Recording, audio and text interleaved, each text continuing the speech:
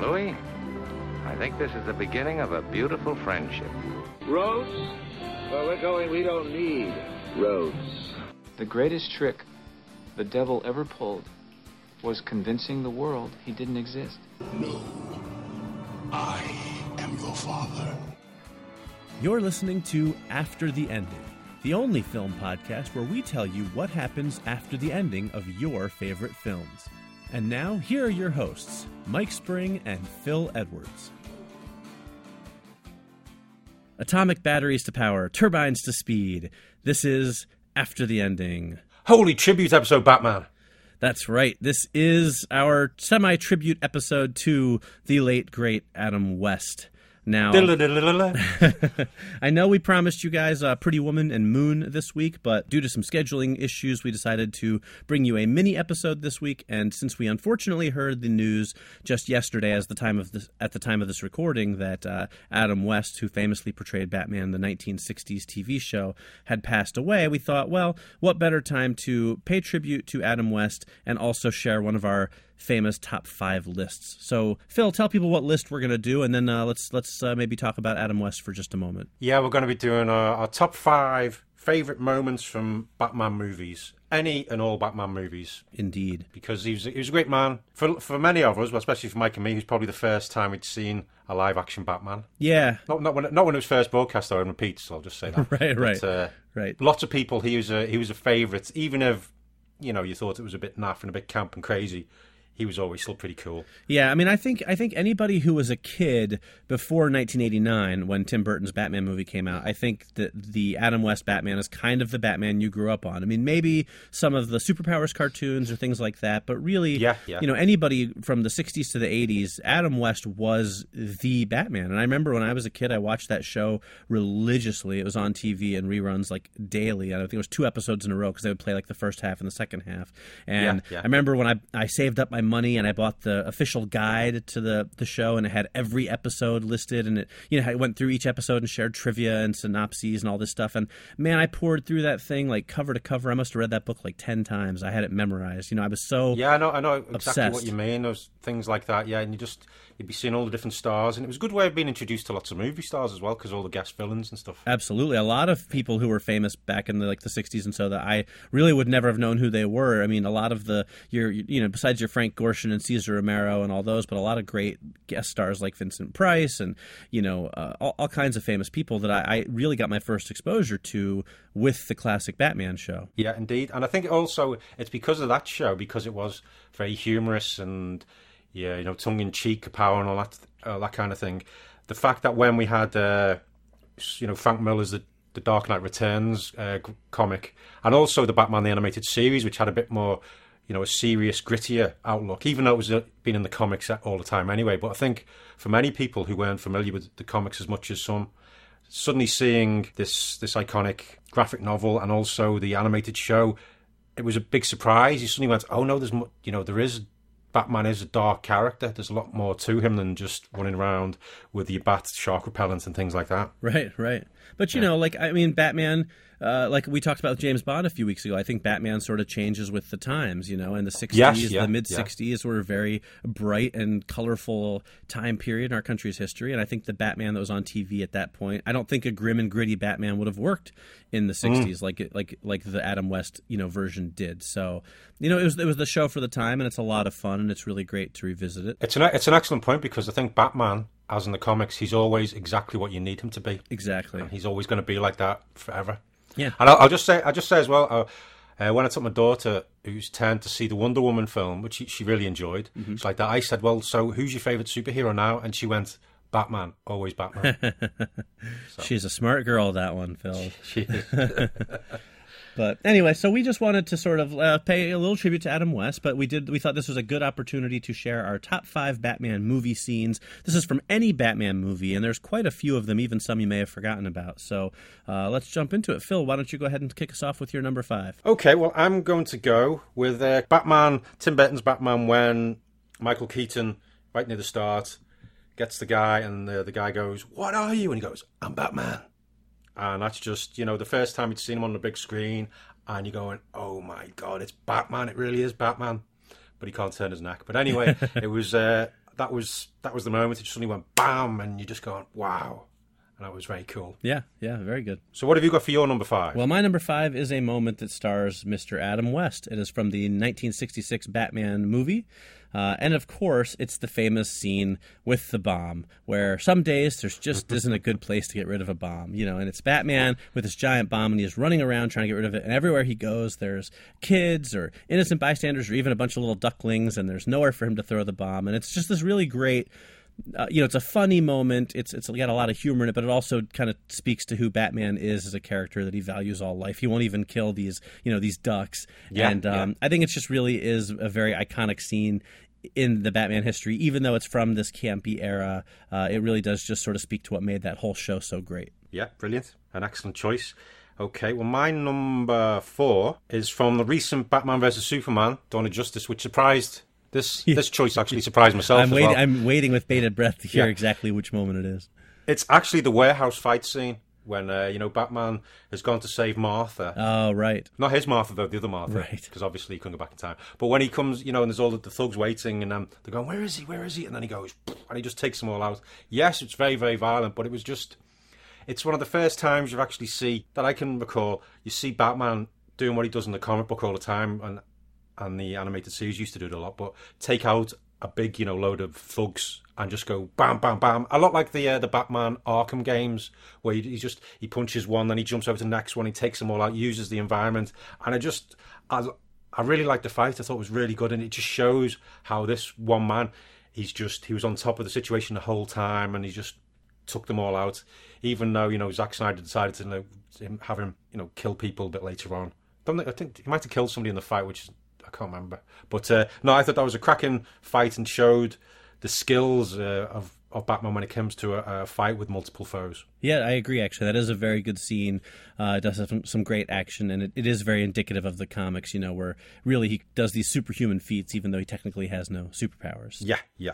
Good choice. All right, well, my number 4 is not so much a scene as a collection of scenes. It is Heath Ledger's performance as the Joker in The Dark Knight. Now, I like The Dark Knight. I don't love The Dark Knight. I think it has some issues. I think Batman Begins is the superior Christopher Nolan film, but I do love Heath Ledger's performance. And, it's funny because at the time, it was heralded, I think by most people rightly so, as this revelatory performance. And nowadays, now it's been a few, decade, people are like, oh, well, it wasn't really the Joker the way he is in the comics. It's a little too out there, this and that, blah, blah, blah, whatever. I don't care. You know what it was? He had to come in after almost 20 years of Jack Nicholson holding the definitive Joker performance in films. And even that wasn't the Joker from the comics. Right, exactly. But it was what everybody thought of as the Joker on film at that point was Jack Nicholson. Yeah. And so he had to come in and try and play the character completely differently, but also have that sense of madness and menace, and I think he pulled it off brilliantly. He gave a whole new flavor to the Joker, and I think that it worked incredibly well. Heath Ledger was a very talented actor, and I do think it's a great performance.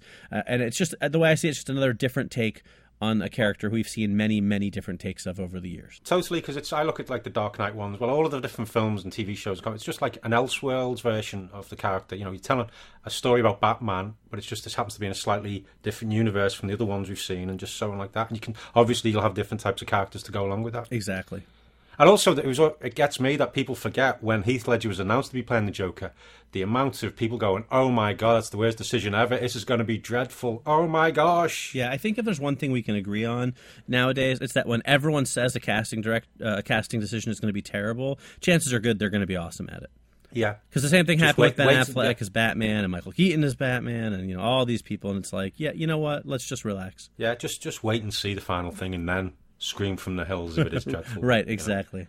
It's crazy. Yep. Okay, my number 3, though, it's similar to yours. It's a selection of scenes, but this one is from Batman Begins, and it's when Bruce Wayne is basically putting together the suit and the equipment of Batman. The scenes with Lucius Fox, he's talking about going spelunking to get the suit, and you see him do the bits with he's talking to Gordon, and he jumps off the building, but he's just wearing like black clothes and things. And then also he's test driving the Tumbler, and you see him with Alfred. They had to order 10,000 parts of the mask and doing all that. I just loved seeing him putting together what would become the Batman. I really like that aspect of it. We saw him doing all the training, but then to actually see him getting the equipment as well. I love all that kind of scene in a film. it wasn't really a montage because it carried on all the way throughout. But when he learns that he needed something to protect himself from falling or something that could help him glide, he then went looking for it, and to fit that niche he needed it for. I really like that aspect. Yeah, I agree. That's very cool. I do love Batman Begins, and that is really a neat part of the movie. Well, my number 3 is from Batman Mask of the Phantasm, which is still my favorite Batman movie, and that is the animated film based on the animated series, for those of you who may not be familiar with it. It was released theatrically. It bombed terribly, but I was lucky enough to see it in theaters, and it was just a really truly magical experience. It's a terrific film. It captured everything that was great about the animated series. But Definitely. The scene that I love the most is when it's kind of the flashbacks where Bruce proposes to his then girlfriend Andrea Beaumont, and she basically ends up leaving him, not quite at the altar, but leaving him before they can get married. And she was basically going to be the thing that kept him from becoming Batman. And so when you watch it, you're like, oh, here's his chance. He's going to, he can make this choice to be happy.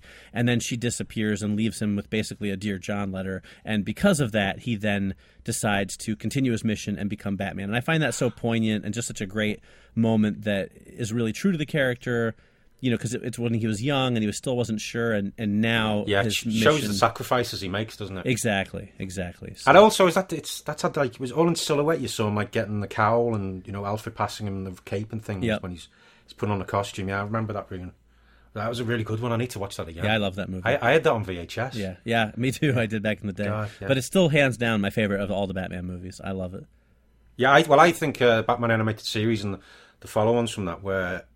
I think that's the definitive version of Batman. Absolutely. For me. Yep, no arguments here. Kevin Conroy's performance was just... Yeah. He is the Batman. For sure. For the one that I have the vision in my head anyway. Yep. Batman. Agreed. Yeah. Excellent choice. Okay, so my number 2 is from Batman Returns, and it is when Batman fights Catwoman on the roof. Michelle Pfeiffer, she's fully Catwomaned up in the cool costume, and having a big fight, punch up all over the place, and it gets she makes it a bit sexual as well because she's using her sexuality as a weapon, and it's Batman sort of on the back foot of some of it, because it was something a bit different from his usual past battles, but there was great banter between the two.